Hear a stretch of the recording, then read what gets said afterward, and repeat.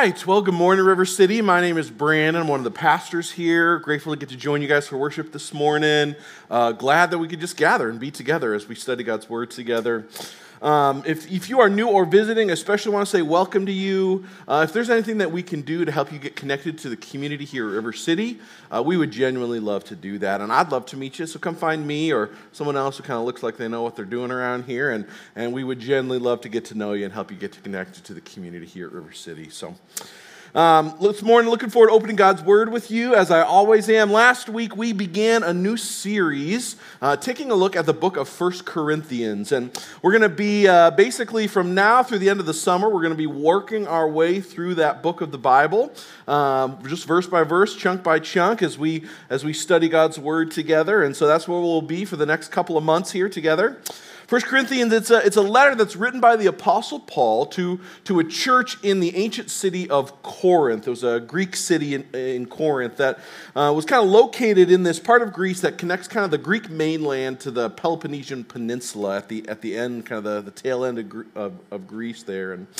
And Paul actually helped start this church about 5 years before the writing of this letter. And as we began our study last week, I tried to lay out some really important context as we seek to understand how to understand this letter rightly. As we remember, when we read the book of 1 Corinthians, as much as many of the other letters in the New Testament, we're reading somebody else's mail, right? And while this letter was written for us and for God's church and for God's people, it wasn't written to us. And so if we're going to understand it rightly, we're going to need to understand some of the context and what's going on to be able to understand and apply that rightly to our lives. And so as we began last week, we kind of talked about some of that framework that help us understand what's really going on in this very troubled young church. And if you remember, we talked about last week how Corinth is this incredibly important port city that basically, because of its location, kind of controlled east-west trade between Rome and basically the eastern portion of the Mediterranean. And so because of that, it was kind of the de facto port city for all that trade. And so huge amounts of goods and finances and wealth and culture poured through the city of Corinth. But not only was Corinth this incredibly important and wealthy port city, it was also a pretty new city. You see, Rome had conquered and destroyed the city and left it in rubbles for over 100 years. And then they had basically rebuilt and resettled this city within the last 100 years, basically or mainly with people who were freed slaves or army veterans that had basically kind of done their service and they were on to the next portion of their lives. And so Corinth was a city that was full of aspirational and upwardly mobily minded people who were looking to make new lives for themselves and to make new identities for themselves, and all of that in one of the most culturally important and financially lucrative places in all the world at the time. And so that context is really important to understand because this deeply aspirational and upwardly mobile mindset, that was at the very core of Corinthian culture. It's the thing that was on everyone's mind. It was everyone's highest priority was to be climbing the social ladder, right? Making an identity for themselves, making a name for themselves, climbing up, being seen as respectable and honorable and having power and influence. And that's what everyone in the city of Corinth was after. Everything revolved around it. It's the thing everyone cared most about it. One commentator summed it up best this way. I think this is so poignant. He writes, "The ideal of the Corinthian culture was the reckless development of the individual." See, everyone was out for themselves, to make a name, to make an identity for themselves. It's a mindset that was epitomized last week. I talked about this guy named Babius and the monument that he built at the very center of Corinth. There's this very impressive monument that would have been around the time that this letter was written, and written by a guy named Babius. And we talked about that last week, how this monument was basically all about promoting Babius, right? He wanted people to make sure they remembered how important he was and how wealthy he was and how he was a self-made man who had kind of built this identity for himself. And it was so important that people remembered and knew that about him. And we saw how that perfectly reflected the Corinthian culture. One commentator, I think just so helpfully, he sums it up this way. He says, Corinth was a city where public boasting and self-promotion had become an art form. The Corinthian people lived with an honor-shame cultural orientation where public recognition was often more important than facts. And in such a culture, a person's sense of worth is based on the recognition by others of one's accomplishments, hence this self-promoting and public inscriptions in their culture. And so we see the city of Corinth is consumed by this fixation on being upwardly mobile and gaining an identity for yourself and being seen as respectable and honorable and someone who has power and influence. And what we find is, as you read the letter, Paul's letter to the Corinthians, what you find is that the church in Corinth was no exception.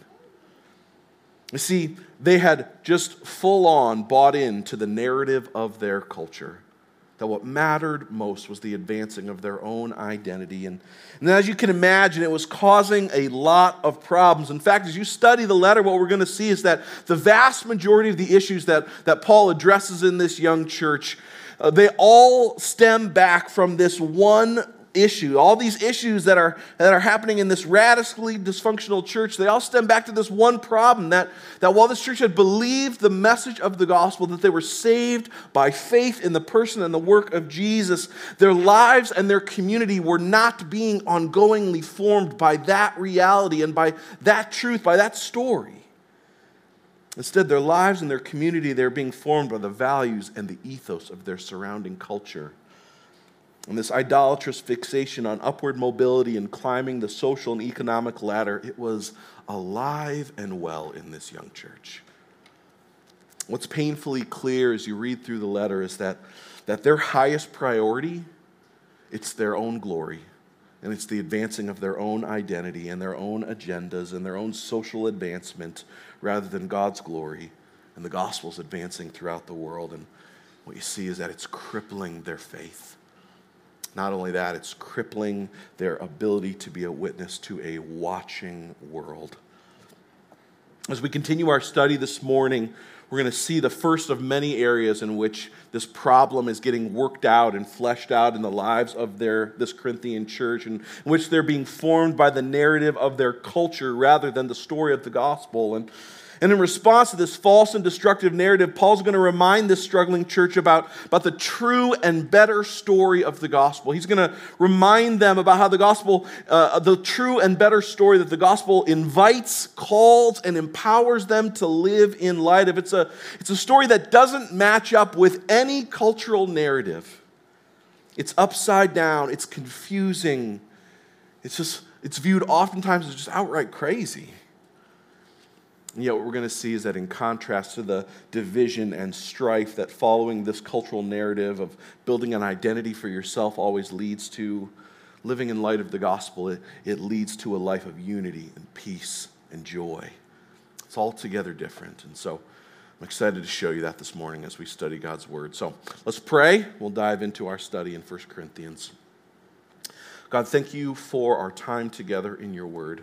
God, we're so grateful that you would keep it for us, that we might study it, and that we might know you in it as you reveal yourself to us. And so, God, we come before you this morning grateful for your word, but also utterly dependent on you. God, we need you God, I need you to be empowering me to teach and to preach what is right and true. God, I don't have what I need without you. God, as well, we need you to enable us to respond rightly to your word. God, we cannot do that without you. And so we are utterly dependent on you as we come to gather and study your word. And so we ask, God, that for your great glory and for our good, that you might enable us to see rightly you in your word and to see the story of the gospel as you lay it out, that it might set us free from the need to live for our own identities. And so, God, we need you this morning. And God, would you empower us to respond to you in ways that honor you and in ways that lead to our joy. God, we need you so badly. In your name we pray. Amen. Amen. Well, we're in 1 Corinthians this morning, chapter 1, verse 10 through chapter 2, verse 5. Begins this way. Paul writes, I appeal to you then, brothers and sisters, in the name of our Lord Jesus Christ, that all of you agree with one another in what you say, and that there be no divisions among you, but that you be perfectly united in mind and in thought. My brothers and sisters, some from Chloe's household have informed me that there are quarrels among you. And what I mean by this is that one of you says, I follow Paul, and another, I follow Apollos. Another says, I follow Cephas. Still another, I follow Christ. Is Christ divided? Was Paul crucified for you? Were you baptized in the name of Paul? I thank God I didn't baptize any of you except Crispus and Gaius, and so that no one could say they were baptized in my name. Yes, I also baptized the house of Stephanas. Beyond that, I don't remember if I baptized anyone else. For Christ didn't send me to baptize, but to preach the gospel, not with wisdom and eloquence, lest the cross of Christ be emptied of its power. You see, for the message of the cross is foolishness to those who are perishing, but to those who are being saved, it is the power of God. For it is written, I will destroy the wisdom of the wise, and the intelligence of the intelligent I will frustrate. For where is the wise person, and where is the teacher of the law? Where is the philosopher of this age? Has not God made foolish the wisdom of this world? For since in the wisdom of God through the world its wisdom did not know him, God was pleased through the foolishness of what was preached to save those who believe. You see, Jews demand a sign and Greeks look for wisdom. We preach Christ crucified. He's a stumbling block to Jews and foolishness to Gentiles, but to those whom God has called, both Jews and Greeks, Christ the power of God and the wisdom of God. And for the foolishness of God is wiser than human wisdom, and the weakness of God is stronger than human strength. Brothers and sisters, think of what you were when you were called. Not many of you were wise by human standards. Not many were influential. Not many were of noble birth. But God chose the foolish things of the world to shame the wise. God chose the weak things of the world to shame the strong. God chose the lowly things of the world and the despised things and the things that are not to nullify the things that are, so that no one may boast before him. See, it's because of him that you are in Christ Jesus, who has become for us the wisdom from God, that is our righteousness and holiness and redemption. Therefore, as it is written, let no one who boasts, let the one who boasts, boast in the Lord. And so it was with me, brothers and sisters, when I came to you. I didn't come with eloquence or human wisdom as I proclaimed to you the testimony about God, for I resolved to know nothing while I was with you except Jesus Christ and him crucified. I came to you in weakness, with great fear and trembling, and my message and my preaching were not with wise and persuasive words, but with a demonstration of the Spirit's power, so that your faith might not rest on human wisdom, but on God's power. It's the word of the Lord. See, last week as we opened our study in 1 Corinthians, we saw Paul reminding this young church about this incredible identity that God had already given them as his holy people.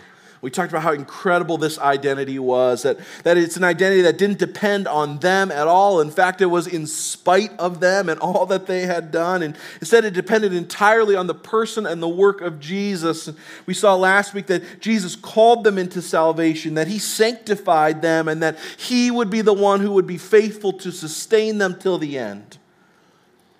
Unfortunately, though, what we see is that this church, it wasn't resting or living in that identity. Instead, what we see is that they're desperately trying to make an identity for themselves the same way that everyone else in the city of Corinth was trying to do it, by climbing the social and economic ladders of their day.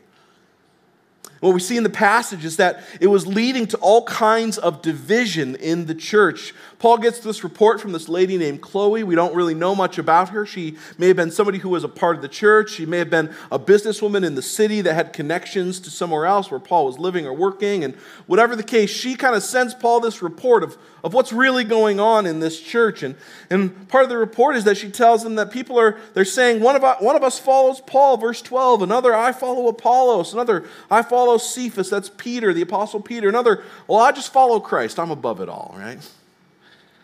What's happening is that people in the church are forming factions around the different leaders in the church. And it's important to know that these aren't like theological factions, right? Paul, Apollos, Peter, Jesus, they all preach the same message. They're preaching the same gospel. It's not that somebody's off whack and that it's not theological divisions. Instead, these divisions, it's important to see as well that these divisions weren't just rooted in some kind of pastoral popularity contest either. You see, what's really going on is that the people are latching on to certain leaders because that was one of the ways up the Corinthian ladder. You see, there's a bunch of ways you could kind of climb the Corinthian social ladder. Money, it was the best way up the ladder. We saw last week, Babius, that was his way up, right? He had worked his way hard. He had made himself, he was a self-made millionaire. And so money was the way that he had climbed the ladder. Another way you could climb the ladder in Corinth was to be seen as someone who was wise.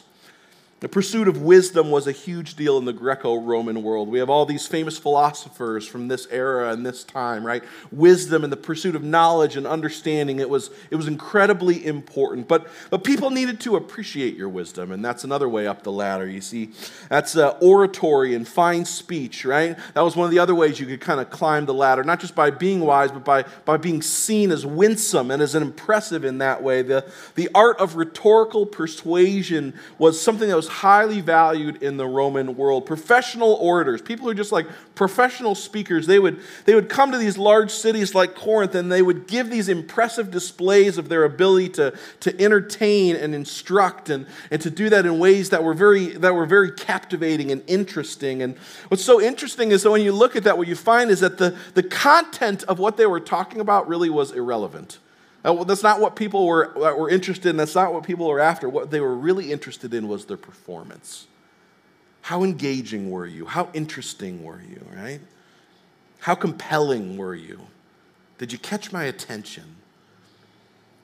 And so wealth and wisdom and winsomeness, those were all ways you could kind of climb the ladder in Corinth. But if you didn't have any of those things, and what you do is you try to latch yourself on to somebody who did. You see, in other words, what you needed to find in Corinth, if you didn't have wealth or wisdom or winsomeness, what you needed to find in Corinth was a patron.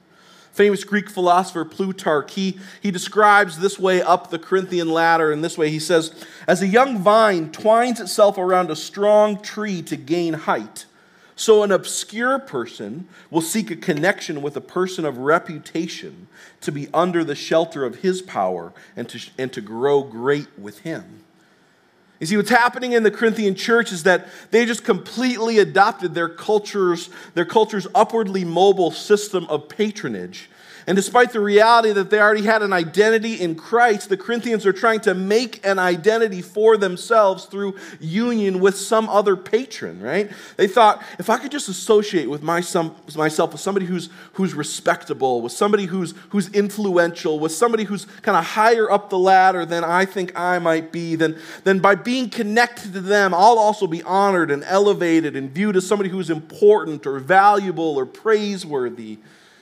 You see, ultimately what's going on in this system of patronage is just an attempt at self-validation by the means of attaching yourself to somebody else's success. You see, but it's so important, you see, don't think for a minute that's not something you and I wrestle with as well.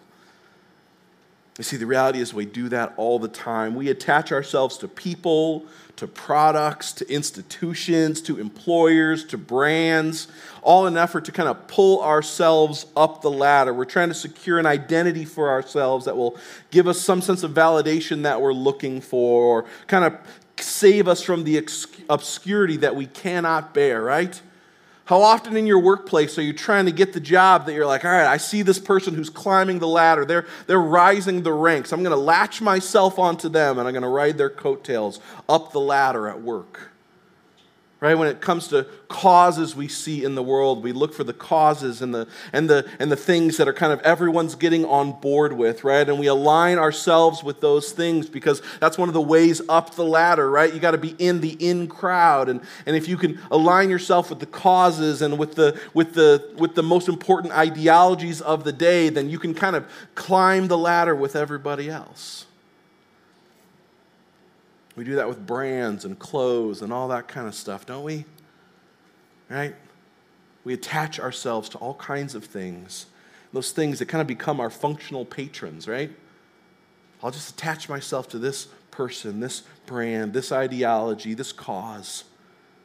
And by attaching myself to that, I'll be able to kind of climb up the ladder of respectability, and I'll be seen by other people as somebody who's honorable, somebody who's worth respecting, somebody who can be influential. One commentator sums it up this way. He writes, "Our patron-based search for an identity, it leads us to attach ourselves to all kinds of surrogate saviors. We become fierce evangelists for political parties or diets or methods of parenting or education because these things give or attach us to a sense of identity and purpose.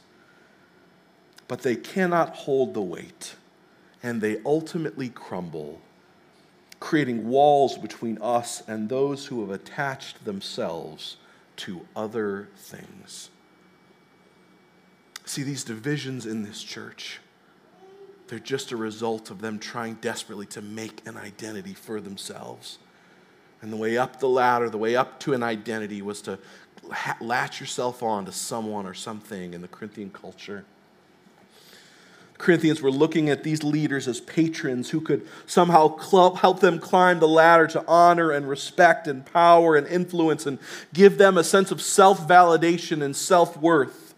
Some of them were apparently even viewing Jesus this way. He's just the patron that kind of helps me climb some other ladder. And Paul says in the rest of the letter, what you hear him saying is in essence, I didn't come to be your patron. I didn't come to help you climb the ladder, and neither did Jesus. You see, Paul says instead, I came proclaiming the message of a Savior who didn't come to bring you up some social ladder, but who came to set you free from slavery to living in that narrative in the first place.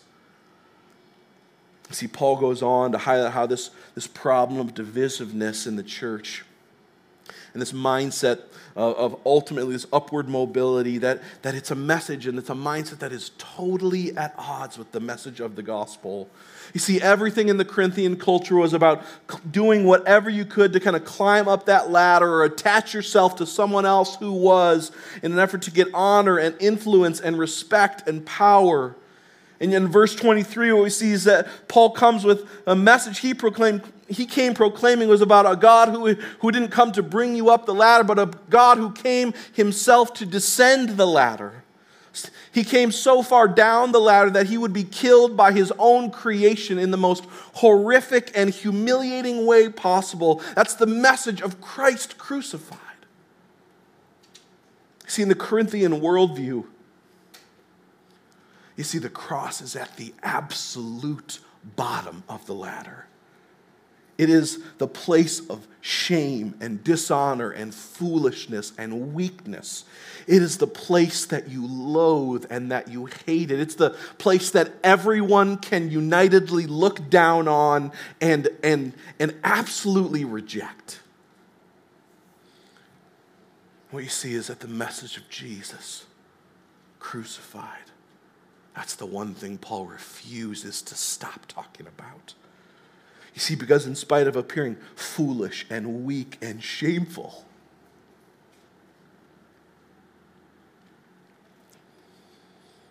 the message of the gospel, it's a revelation of God's very power. And it's good news.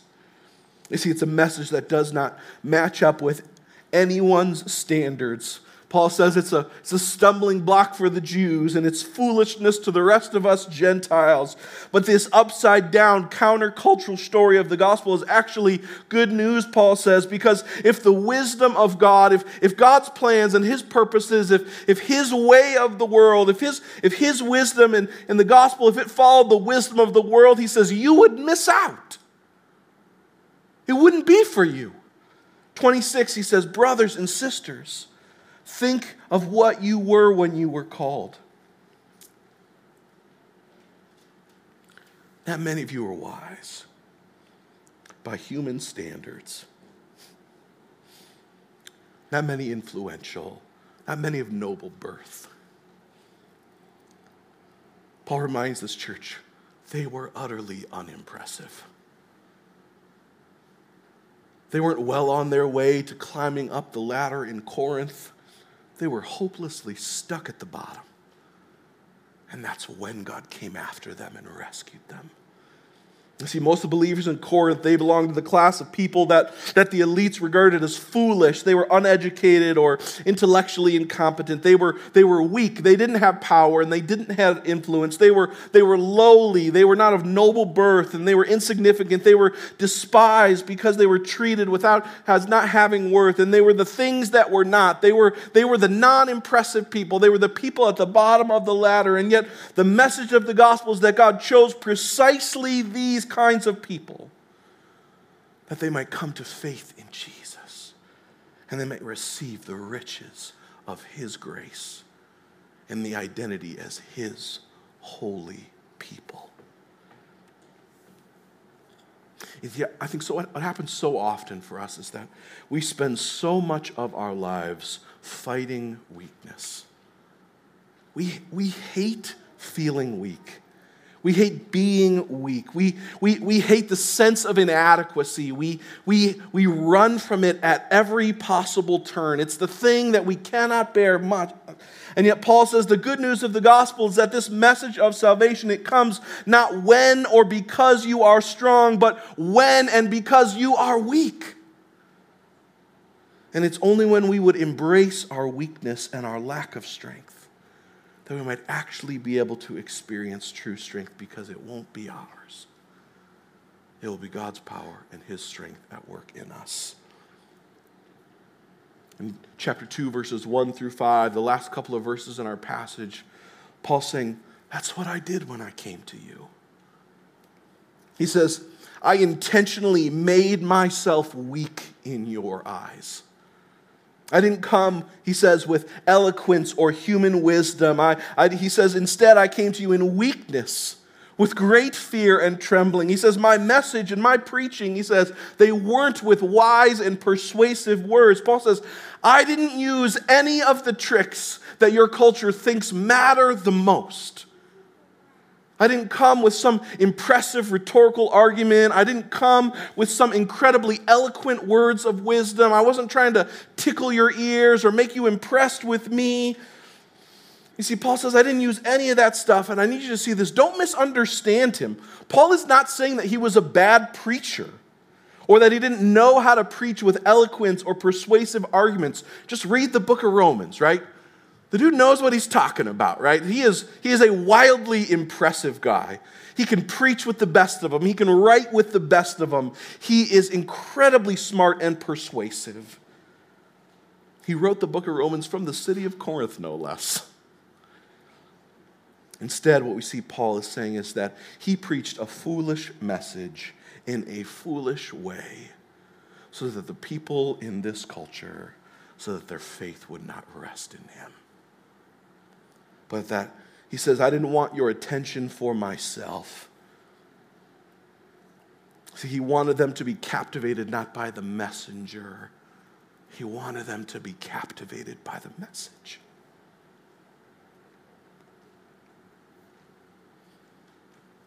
The message of Jesus Christ, the God of the universe who stepped down from heaven to rescue a wicked and rebelliously and hopelessly self-insufficient people.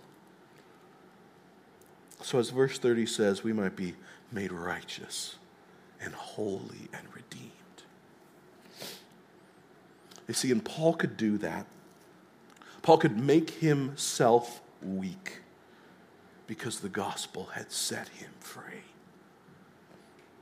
Set him free from needing to climb the ladder and needing to make an identity for himself and needing to gather a following and needing to be seen as impressive by others.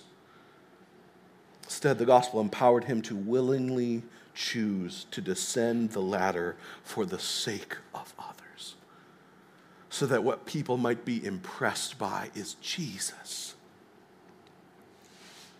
and not him.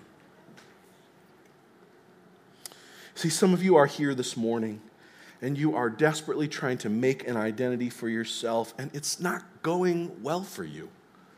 It's not going well. See, because like these Corinthian Christians, you're not impressive and you're not influential and you're just trying to attach yourself to other people or brands or causes or whatever it might be so that you can kind of ride their coattails to self-validation. And the good news of the gospel, it sets you free from slavery to living in that narrative by giving you an identity that is far superior and far more secure and far better than any identity you could ever earn or merit for yourself. Comes by the person and the work of Jesus, who came to rescue and redeem and make you holy. Not when you had finally gotten to the top of the ladder, but while you were hopelessly stuck at the bottom. You see, but the gospel, it not just frees you from slavery to the need to build an identity for yourself.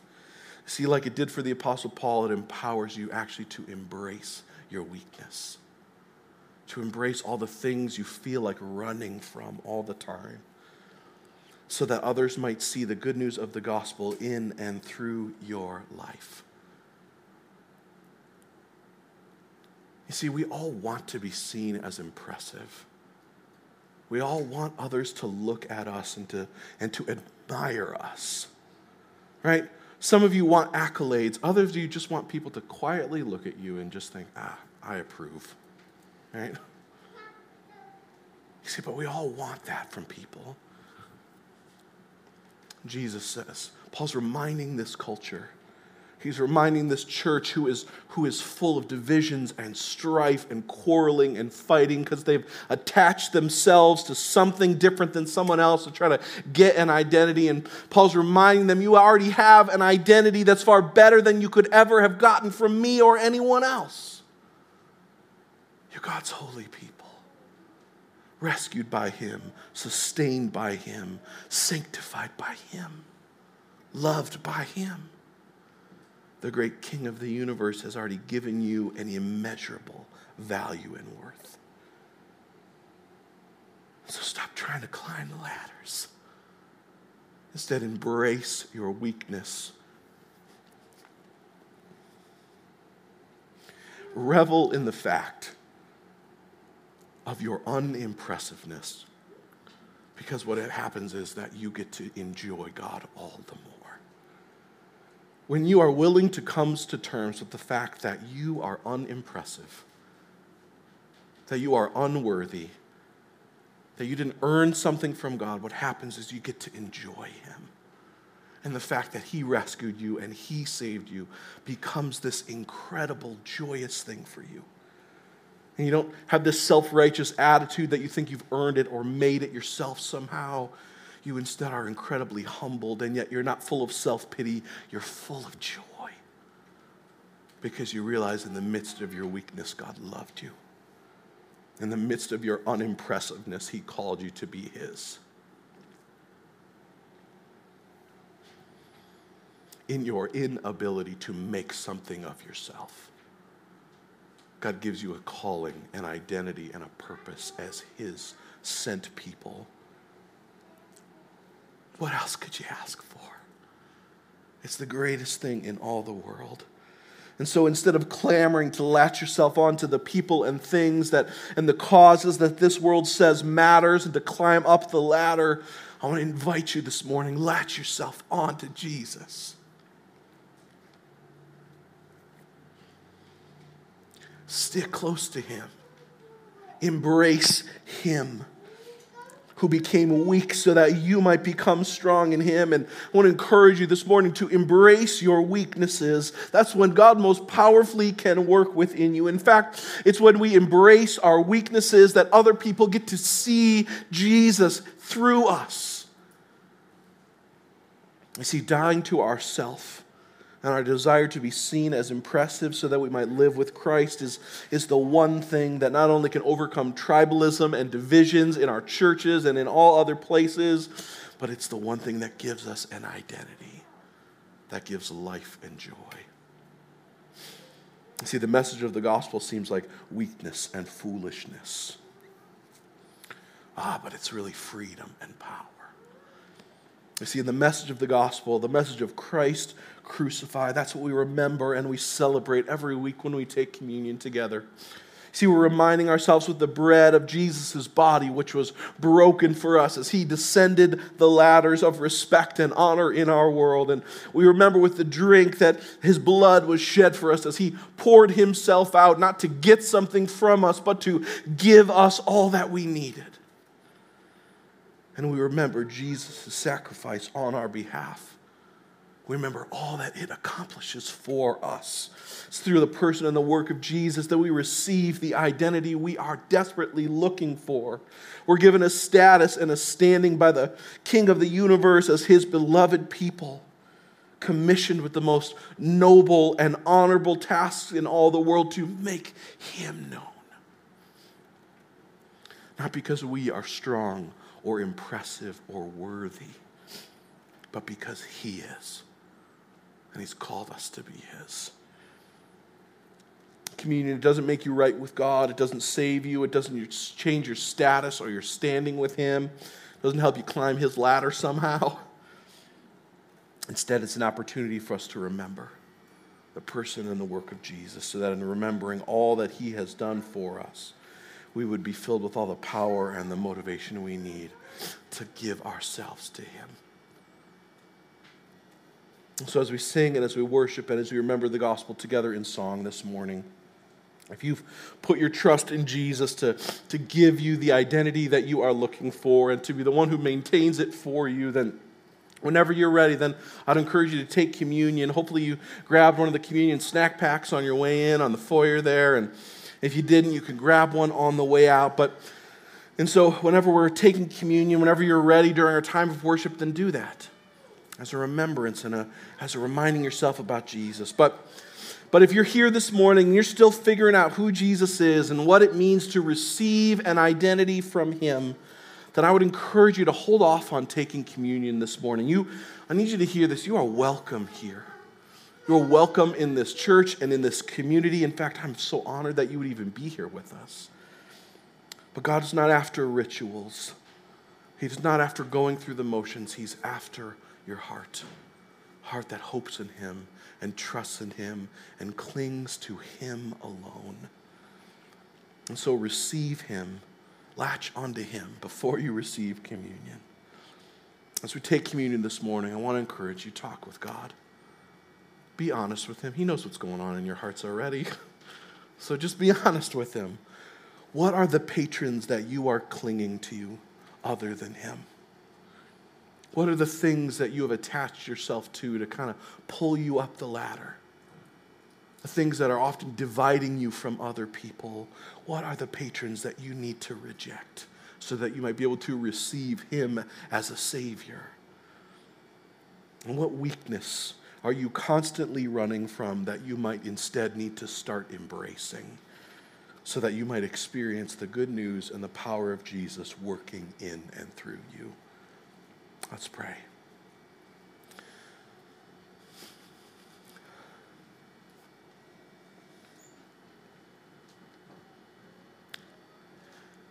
Yeah, Jesus, we come before you this morning. God, we are so grateful for you. God, I'm just thankful for the reminder this week as we've studied your word about the identity that you give us in spite of ourselves. God, and I just feel drawn to just the need for us to confess the fact that we attach ourselves to all kinds of surrogate saviors, thinking they can save us and give us the identity we're looking for and rescue us from the obscurity that we feel like we cannot bear. Jesus, we attach ourselves to all kinds of other things. Jesus, help us to see what that stuff is, so we might reject it and we might latch ourselves onto you.